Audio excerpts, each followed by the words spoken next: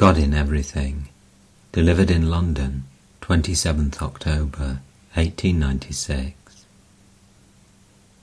We have seen how the greater portion of our life must, of necessity, be filled with evils, however we may resist, and that mass of evil is practically almost infinite for us. We have been struggling to remedy this since the beginning of time, yet everything remains very much the same. The more we discover remedies, the more we find ourselves beset by subtler evils. We have also seen that all religions propose a God as the one way of escaping these difficulties. All religions tell us that if you take the world as it is, as most practical people would advise us to do in this age, then nothing would be left to us but evil. They further assert that there is something beyond this world. This life of the five senses, life in the material world, is not all. It is only a small portion and merely superficial. Behind and beyond is the infinite, in which there is no more evil. Some people call it God, some Allah, some Jehovah, Jove, and so on. The Vedantin calls it Brahman. The first impression we get of the advice given by religions is that we had better terminate our existence.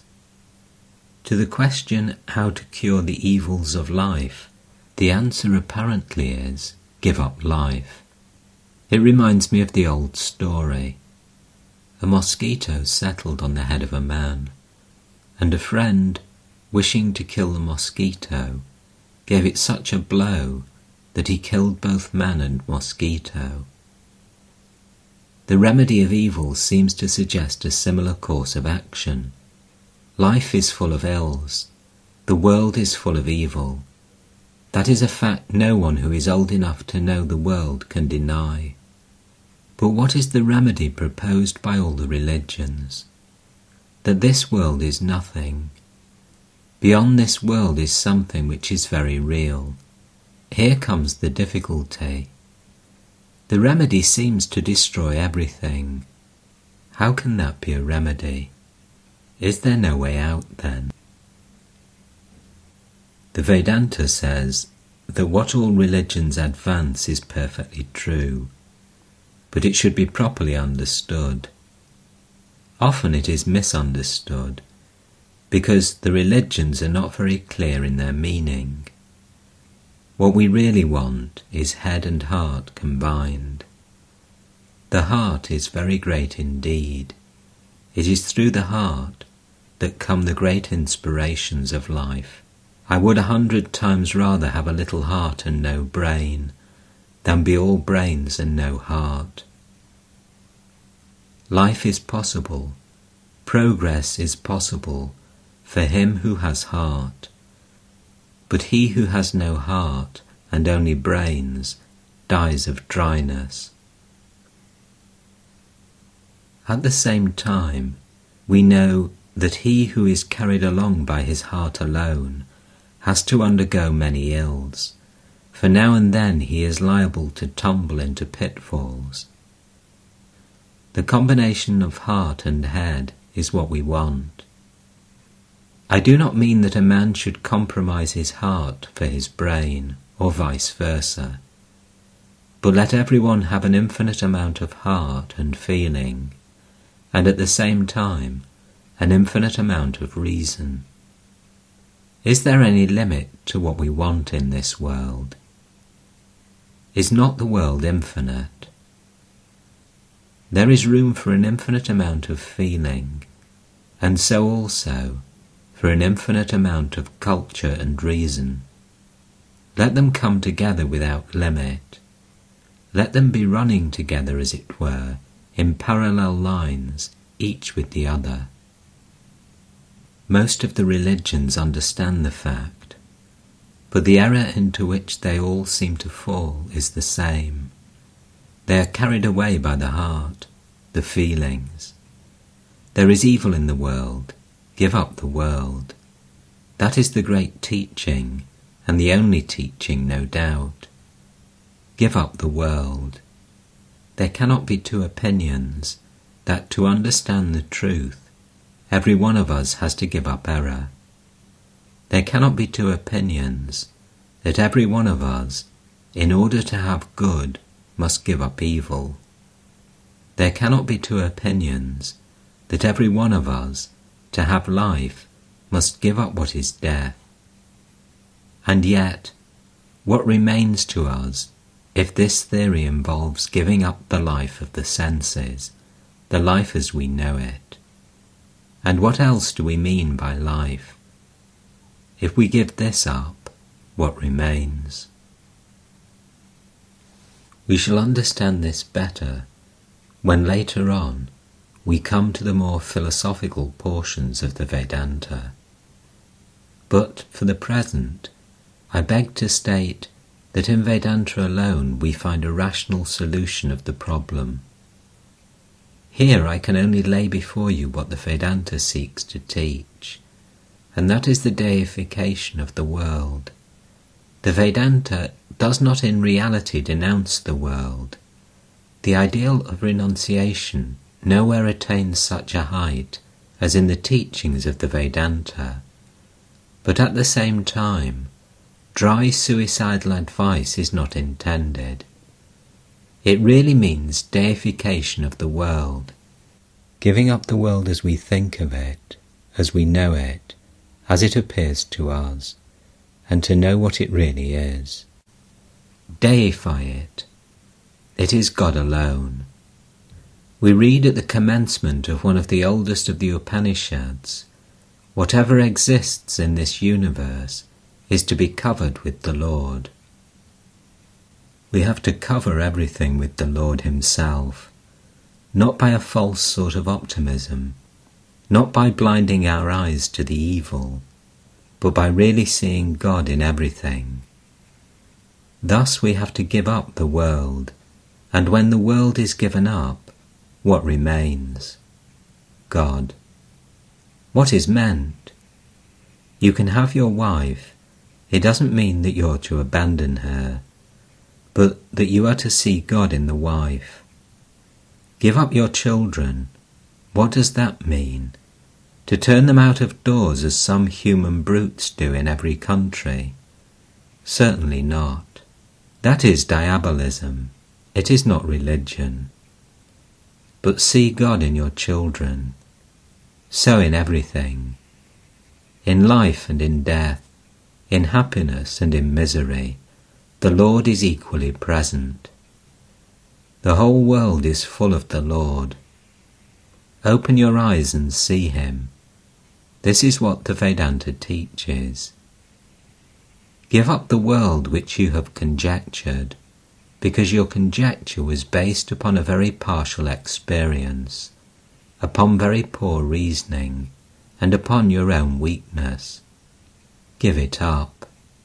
The world we have been thinking of so long, the world to which we've been clinging so long, is a false world of our own creation.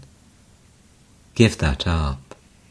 Open your eyes and see that as such it never existed. It was a dream, Maya. What existed was the Lord Himself. It is He who is in the child, in the wife, and in the husband. It is He who is in the good and in the bad. He is in the sin and in the sinner. He is in life and in death. A tremendous assertion indeed, yet that is the theme which the Vedanta wants to demonstrate, to teach and to preach. This is just the opening theme. Thus we avoid the dangers of life and its evils. Do not desire anything. What makes us miserable? The cause of all miseries from which we suffer is desire. You desire something, and the desire is not fulfilled. The result is distress. If there is no desire, there is no suffering. But here too, there is the danger of my being misunderstood, so it is necessary to explain what I mean by giving up desire and becoming free from all misery. The walls have no desires, and they never suffer. True, but they never evolve. This chair has no desires. It never suffers, but it is always a chair. There is a glory in happiness. There is a glory in suffering. If I may dare to say so, there is a utility in evil too. The great lesson in misery we all know. There are hundreds of things we have done in our lives which we wish we had never done, but which, at the same time, have been great teachers. As for me, I'm glad I have done something good and many things bad. Glad I have done something right, and glad I have committed many errors, because every one of them has been a great lesson. I, as I am now, am the resultant of all I have done, all I have thought. Every action and thought have had their effect, and these effects are the sum total of my progress. We all understand that desires are wrong, but what is meant by giving up desires? How could life go on? It would be the same suicidal advice, killing the desire and the man too. The solution is this: not that you should not have property, not that you should not have things which are necessary and things which are even luxuries. Have all you want and more, only know the truth and realize it. Wealth does not belong to anybody. Have no idea of proprietorship, possessorship. You are nobody, nor am I, nor anyone else. All belongs to the Lord, because the opening verse told us to put the Lord in everything. God is in the wealth that you enjoy. He is in the desire that rises in your mind. He is in the things you buy to satisfy your desire. He is in your beautiful attire, in your beautiful ornaments. This is the line of thought. All will be metamorphosed as soon as you begin to see things in that light. If you put God in your every movement, in your conversation, in your form, in everything, the whole scene changes, and the world, instead of appearing as one of woe and misery, will become a heaven. The kingdom of heaven is within you, says Jesus. So says the Vedanta and every great teacher. He that hath eyes to see, let him see, and he that hath ears to hear, let him hear.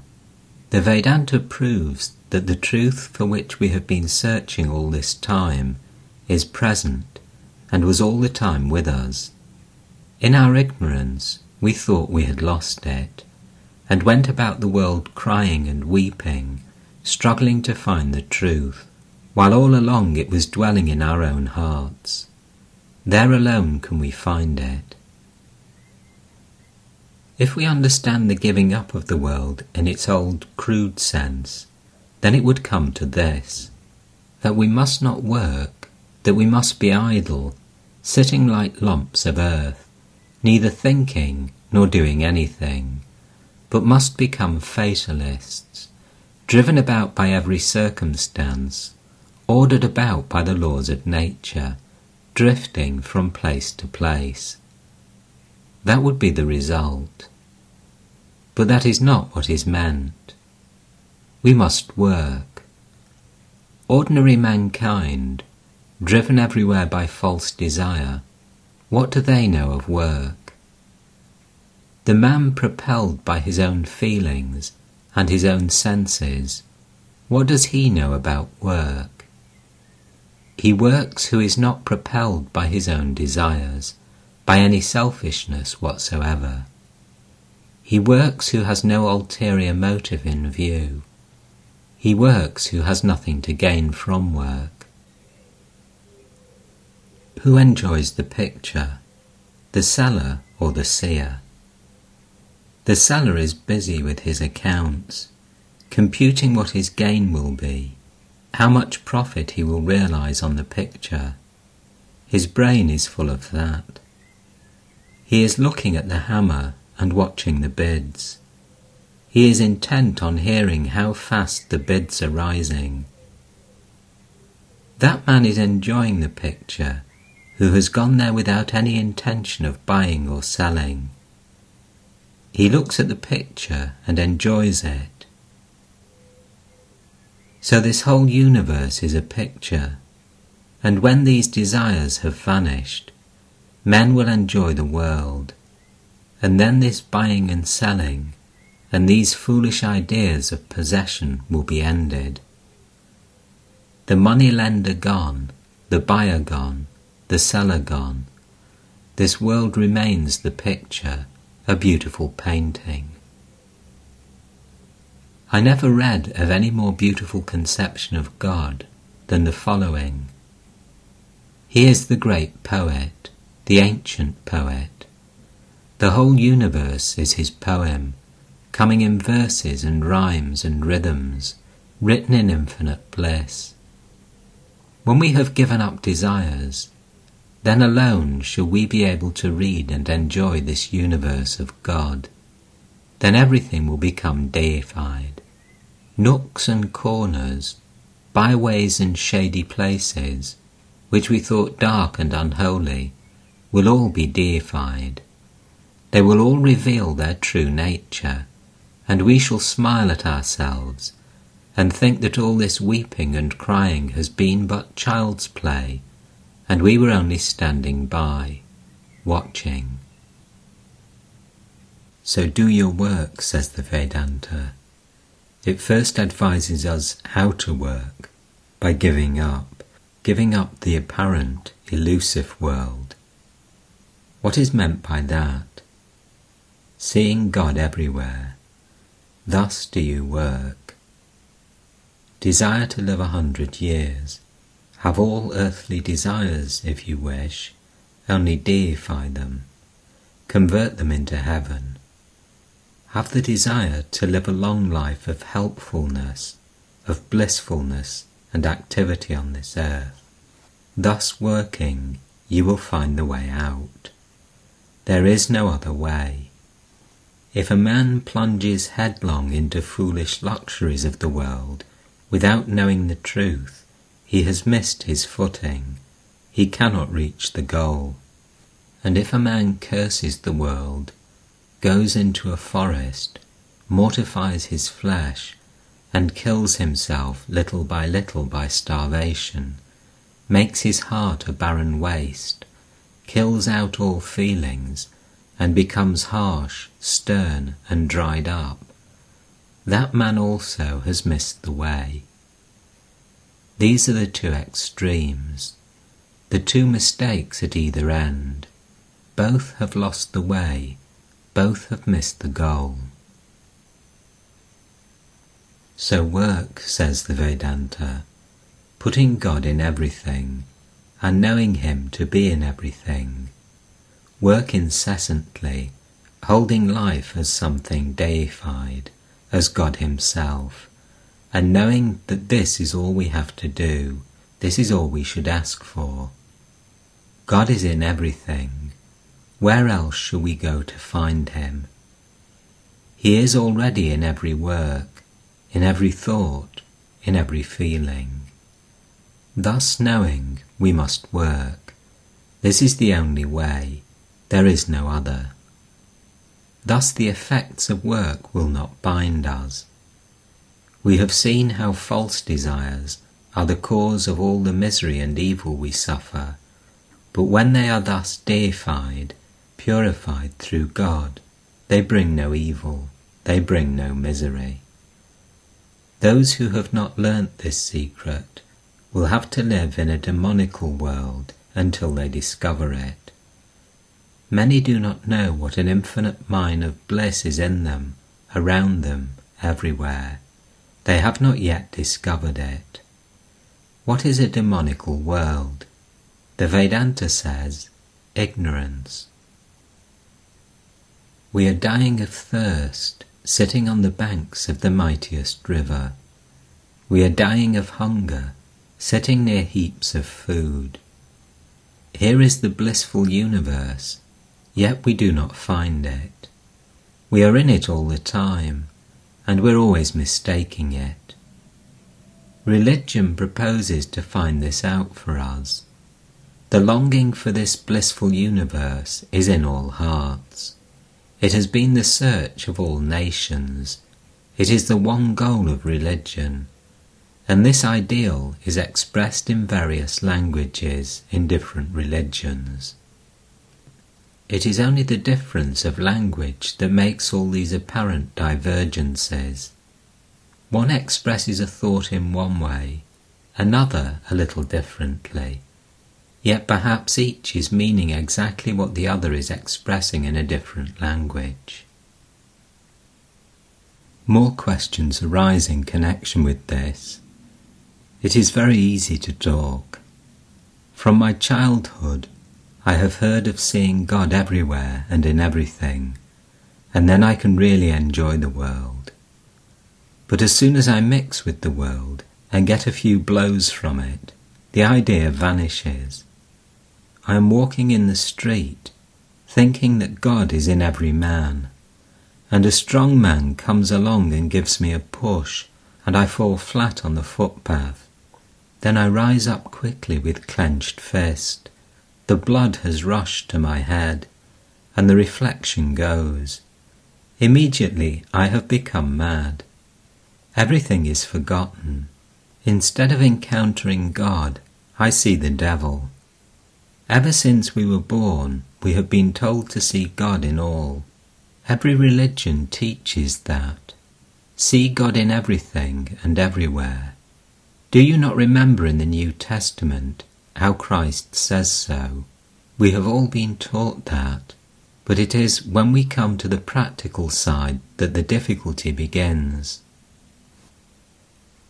You all remember how in Aesop's fables, a fine stag is looking at his form reflected in a lake, and is saying to his young one, "How powerful I am!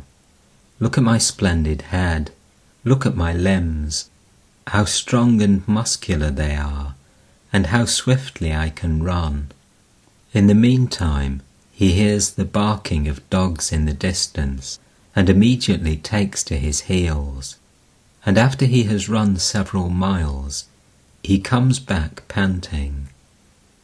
The young one says, "You just told me how strong you were. How was it that when the dogs barked, you ran away?" "Yes, my son, but when the dogs bark, all my confidence vanishes." Such is the case with us. We think highly of humanity. We feel ourselves strong and valiant. We make grand resolves. But when the dogs of trial and temptation bark, we are like the stag in the fable. Then, if such is the case, what is the use of teaching all these things? There is the greatest use. The use is this, that perseverance will finally conquer. Nothing can be done in a day. This self is first to be heard, then to be thought upon, and then meditated upon. Everyone can see the sky. Even the very worm crawling upon the earth sees the blue sky. But how very far away it is. So it is with our ideal.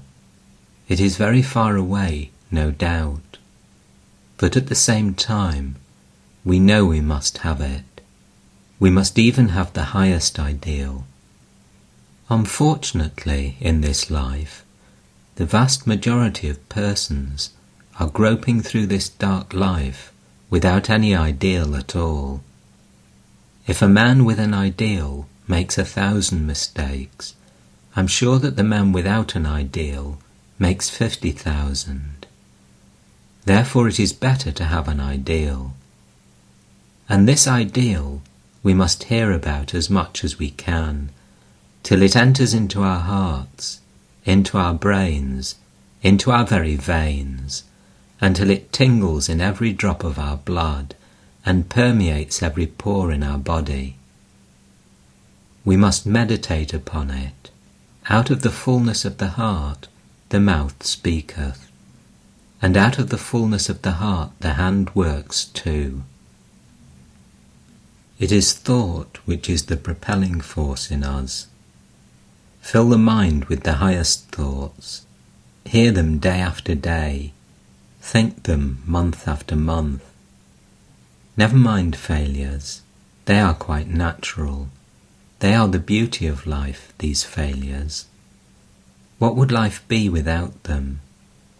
It would not be worth having if it were not for struggles. Where would be the poetry of life? Never mind the struggles, the mistakes. I never heard a cow tell a lie, but it is only a cow, never a man. So never mind these failures, these little backslidings. Hold the ideal 1,000 times, and if you fail 1,000 times, make the attempt once more. The ideal of man is to see God in everything, but if you cannot see him in everything, see him in one thing, in that thing which you like best, and then see him in another. So on you can go. There is infinite life before the soul. Take your time and you will achieve your end. He, the one who vibrates more quickly than mind, who attains to more speed than mind can ever do, whom even the gods reach not, nor thought grasps, he moving, everything moves. In him all exists. He is moving, he is also immovable. He is near and he is far. He is inside everything, he is outside everything, interpenetrating everything. Whoever sees in every being that same Atman, and whoever sees everything in that Atman, he never goes far from that Atman. When all life and the whole universe are seen in this Atman, then alone man has attained the secret. There is no more delusion for him. Where is any more misery for him who sees this oneness in the universe? This is another great theme of the Vedanta, this oneness of life, this oneness of everything. We shall see how it demonstrates that all our misery comes through ignorance, and this ignorance is the idea of manifoldness, this separation between man and man, between nation and nation, between earth and moon, between moon and sun. Out of this idea of separation between atom and atom comes all misery. But the Vedanta says this separation does not exist. It is not real. It is merely apparent, on the surface. In the heart of things there is unity still. If you go below the surface, you find that unity between man and man, between races and races, high and low, rich and poor, gods and men and animals. If you go deep enough, all will be seen as only variations of the one. And he who has attained to this conception of oneness has no more delusion. What can delude him? He knows the reality of everything, the secret of everything. Where is there any more misery for him? What does he desire? He has traced the reality of everything to the Lord, the centre, the unity of everything, and that is the eternal existence, eternal knowledge, eternal bliss. Neither death nor disease nor sorrow nor misery nor discontent is there. all is perfect union and perfect bliss. For whom should he mourn then? In the reality there is no death, there is no misery. In the reality there is no one to mourn for, no one to be sorry for. He has penetrated everything, the pure one, the formless, the bodiless, the stainless. He the knower, he the great poet, the self-existent, he who is giving to everyone what he deserves. They grope in darkness who worship this ignorant world, the world that is produced out of ignorance, thinking of it as existence, and those who live their whole lives in this world and never find anything better or higher are groping in still greater darkness. But he who knows the secret of nature, seeing that which is beyond nature through the help of nature, he crosses death, and through the help of that which is beyond nature, he enjoys eternal bliss. Thou Sun, who hast covered the truth with thy golden disk, do thou remove the veil, so that I may see the truth that is within thee. I have known the truth that is within thee. I have known what is the real meaning of thy rays and thy glory, and have seen that which shines in thee. The truth in thee I see, and that which is within thee is within me, and I am that.